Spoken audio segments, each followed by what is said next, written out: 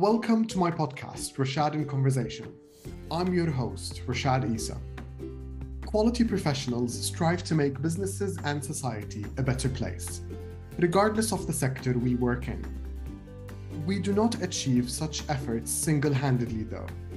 We engage with so many people and subject matter experts from around the world.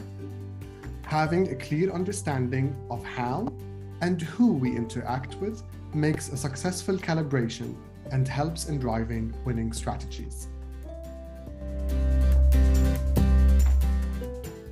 Today, I'm joined by Susan Samaroo.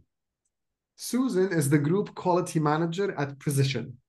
She is a values-driven chartered quality professional with a proven pedigree in creating, implementing, and managing best-in-class quality, health, safety, and environmental management systems.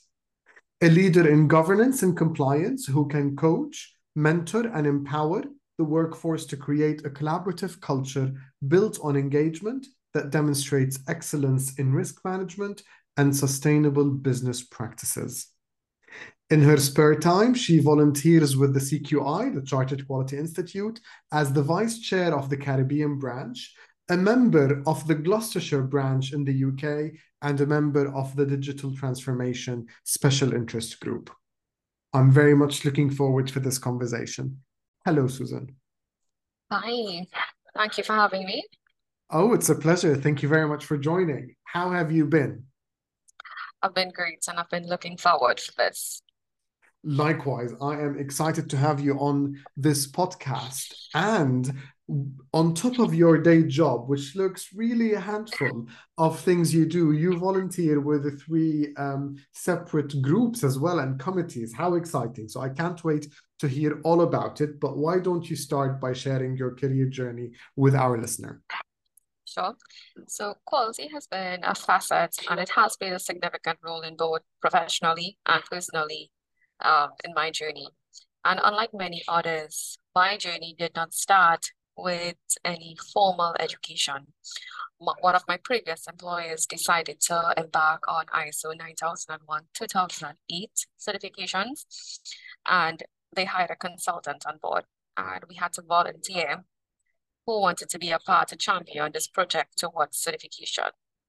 So learning about quality, I was captivated by the idea that quality was not just about meeting specifications, but exceeding customer requirements. And personally, how I could have demonstrated that as well.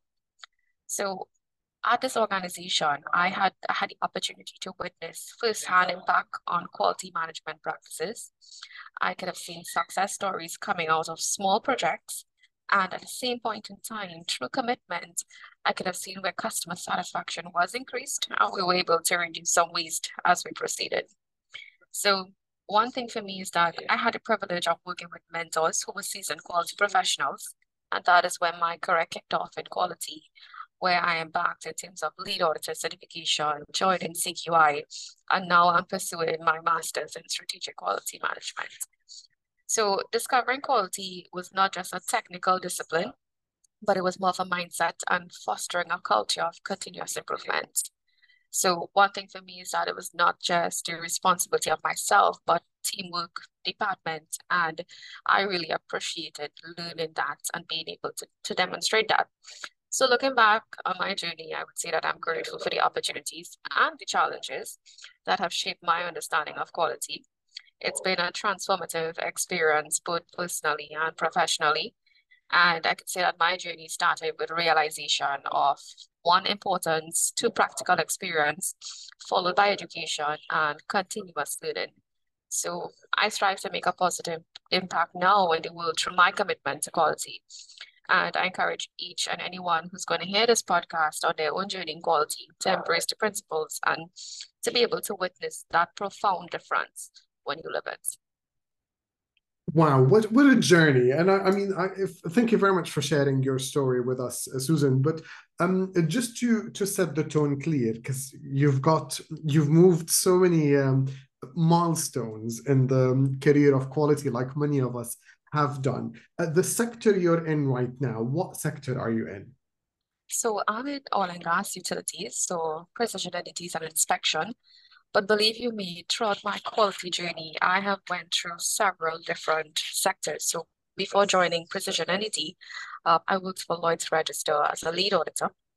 There I was able to engage with different organizations from food to medical to aviation to manufacturing. So I've been able to experience the oil and gas and outside of that. And I've been able to get that opportunity to appreciate quality in different areas because it is seen so differently when you translate it to those subject areas. And I bet that what will, with your volunteering with other committees as well from different geographical locations, which is a delight of today's world, that you know the world is our oyster. I bet you also engage with so many other sectors and you hear their stories as well. Correct, yeah, and it's so mind blowing when you have different sectors, when you meet with people that around the world because their perspective, their mindset, what you learn, it's mind blowing. Yes, yes. And I always say, regardless of the sector we're in, whoever you are, if you're listening out there in your sector, you are not alone. We all have very similar success stories, very similar obstacles, very similar challenges, but the contexts differ. But in essence, it's all the same.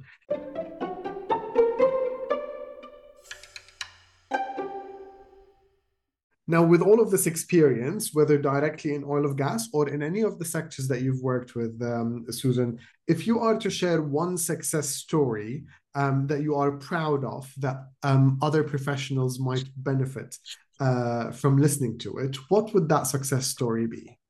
So my success story is actually going to be tied in with my challenge. So I'm just going to talk about one challenge I had and how that became my success story.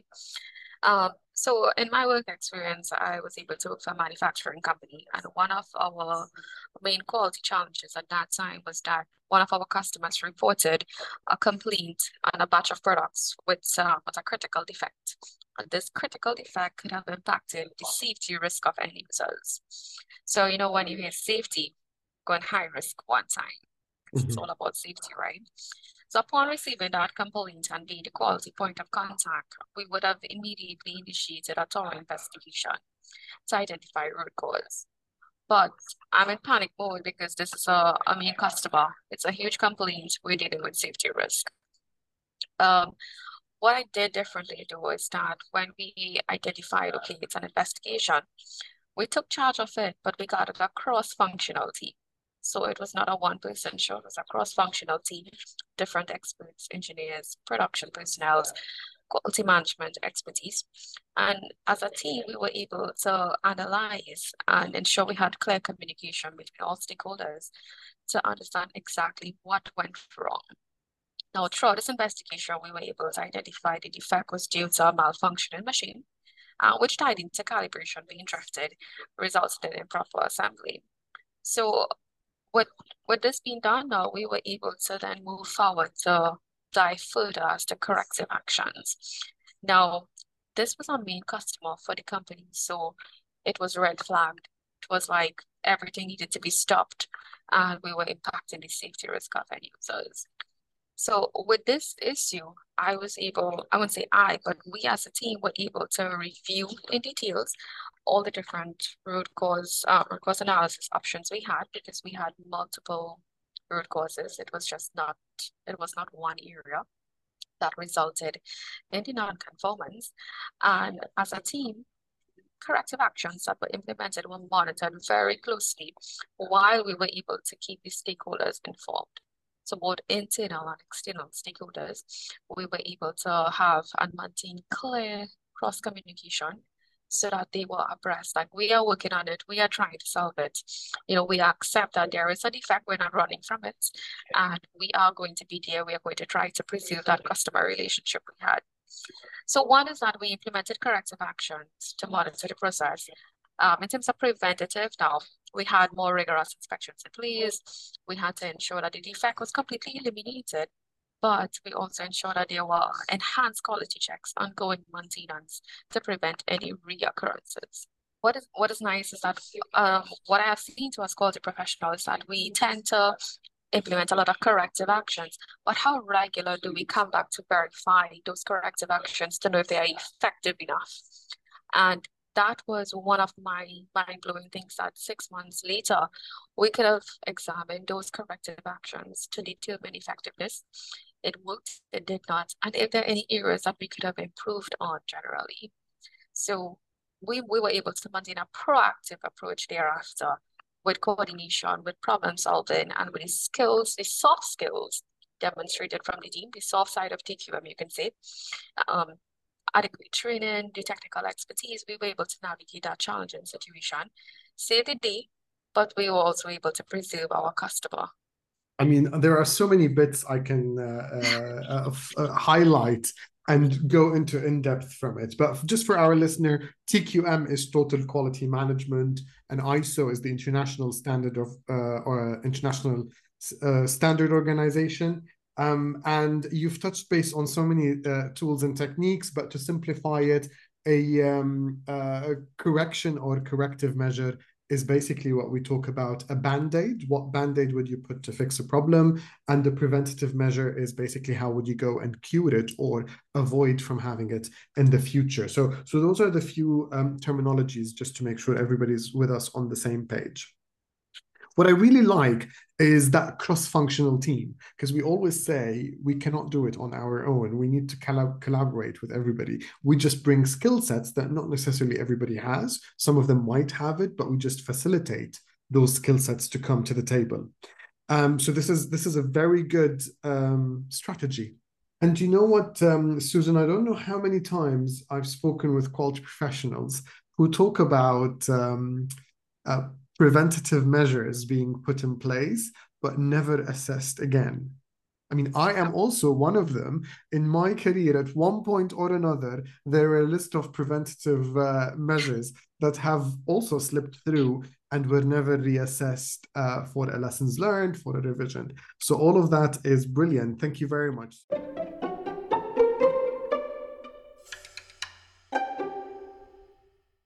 So that's very good. Thank you very much. And I know you've touched base on the fact that you started with a problem and that's how it ended up your success story. But I'm going to be a little bit more greedy and I'm going to ask you for one more problem you've experienced, an issue or an incident where you've used the skills of a quality professional to help save the day. And that could be either by implementing a governance framework, performing an assurance activity, or supporting the business in an improvement plan. Okay. So in terms of, so as an, when I was previously an auditor, sorry, a lot of companies would have attained ISO certification. They would have gone for ISO 9001 certification or any type of certification. But what happens next? We have that certification. What do we do next? And the organization that I was working for at that point in time, I was greedy to know what are we going to do now? How are we going to grow? Well, yes, we have continuous improvement initiatives. And when the auditor comes, we show them the same documentation over and over and over. But what I did do is that we embarked on ISO 9004, where we adopted the guidelines for sustained success. So we wanted to understand as an organization, how can we sustain success after certification? So it was not just about attaining it and yes, having the certificate on the wall to win contracts, but we wanted to know what else can we do as an organization for our people, for our framework, for our management system. And this was really an incredible journey to be able to adopt that framework, that 9004 framework, which speaks to sustaining success. Mm-hmm. And one thing is that they give you a set framework when you go through that standard, right? But we were able to recreate it and tailor it to meet the requirements of the organization, where we could have understood our maturity level towards the standard. And this was an amazing growth for the company because during our management review meeting, it was a different type of meeting to be able to look back at that maturity framework. Recently this year, I had a paper and I was presented at the ISO conference in Orlando on how do organizations sustain success. Mm-hmm. And this was one of my topics where I shared that we would have adopted the framework of sustaining success. And we would have seen where, in terms of eliminating waste, we were able to eliminate waste by 18% in addition to just attaining certification. We were able to reduce rework by 14% over 3 months just by adopting that additional framework. So this framework allowed us to dig deeper, to revisit documentations, and to approach it with a different eyes. Wow. Because you mentioned, I don't hear many, well, actually, that's not true. There are some qual professionals I know of that do reference ISO 9004. I love the standard. I love working with sustained success. Um, and I have seen some discussion with other quality professionals, just like yourself, who use 9004 as a tool rather than as a standard. And that's a mindset that would be great to see many professionals adopt or adapt at the same time, because really 9001 is the standard. But I would go further, is the items that 9001 cover, or in fact any other standard. And for our listener, 9001 is the code for the international standard that references to quality management systems, where businesses put the customer at the heart of what they do operationally, and they can get certified that they adhere to the standard. And if you go to any other discipline in ISO, whether it's information security, whether it's health and safety, and so on. And 9004, which is the code for, as you mentioned, sustained success, gives you a tool to see how can you actually get to that certification, regardless of the standard that you're in. And for all of our listeners, if you are members of the Chartered Quality Institute, or if you are an international registered certified auditor, there is a paper you can access free of charge from the CQI that would give you an overview of ISO 9004 and how to work around it without the need to actually go in depth into the standard one more clause by clause. So you can read that paper, and if you want to find out more, you can get that standard as well.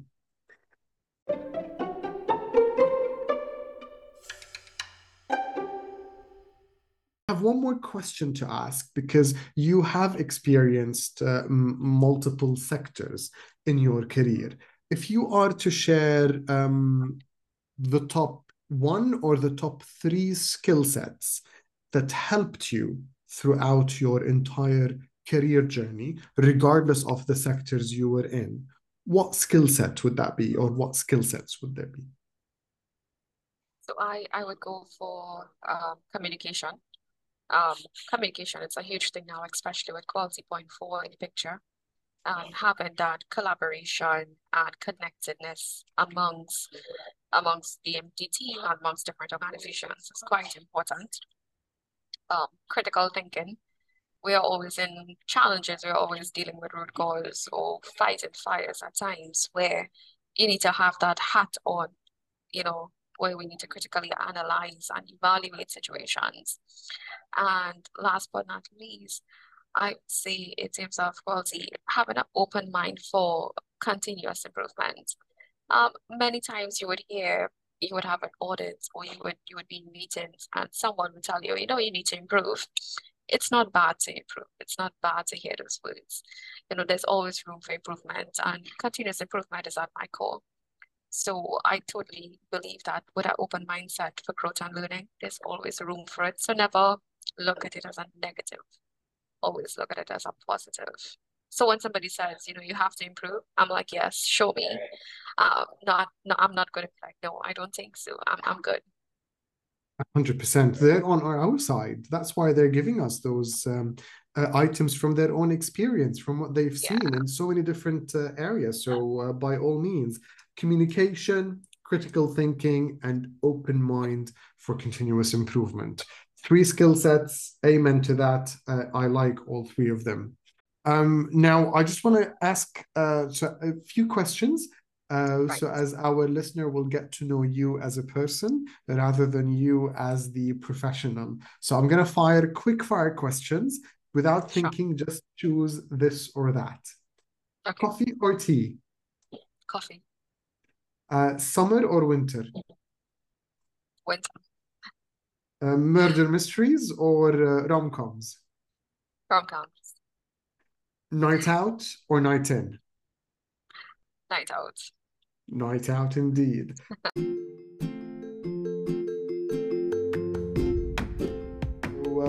we talk about cross-functional, we talk about soft skills, we talk about having a strategy to review previous agreed action items, and then we bring forward 9004, we bring forward the framework of sustained success, which is with a great achievement helps eliminate 18% waste and reduce rework by 14%. So I love those stats. Thank you very much for sharing. You have been listening to Rashad in Conversation with me, your host, Rashad Issa. If you enjoyed this episode, please hit subscribe, follow, or download as I bring you monthly guests from around the world to share their stories of the quality profession.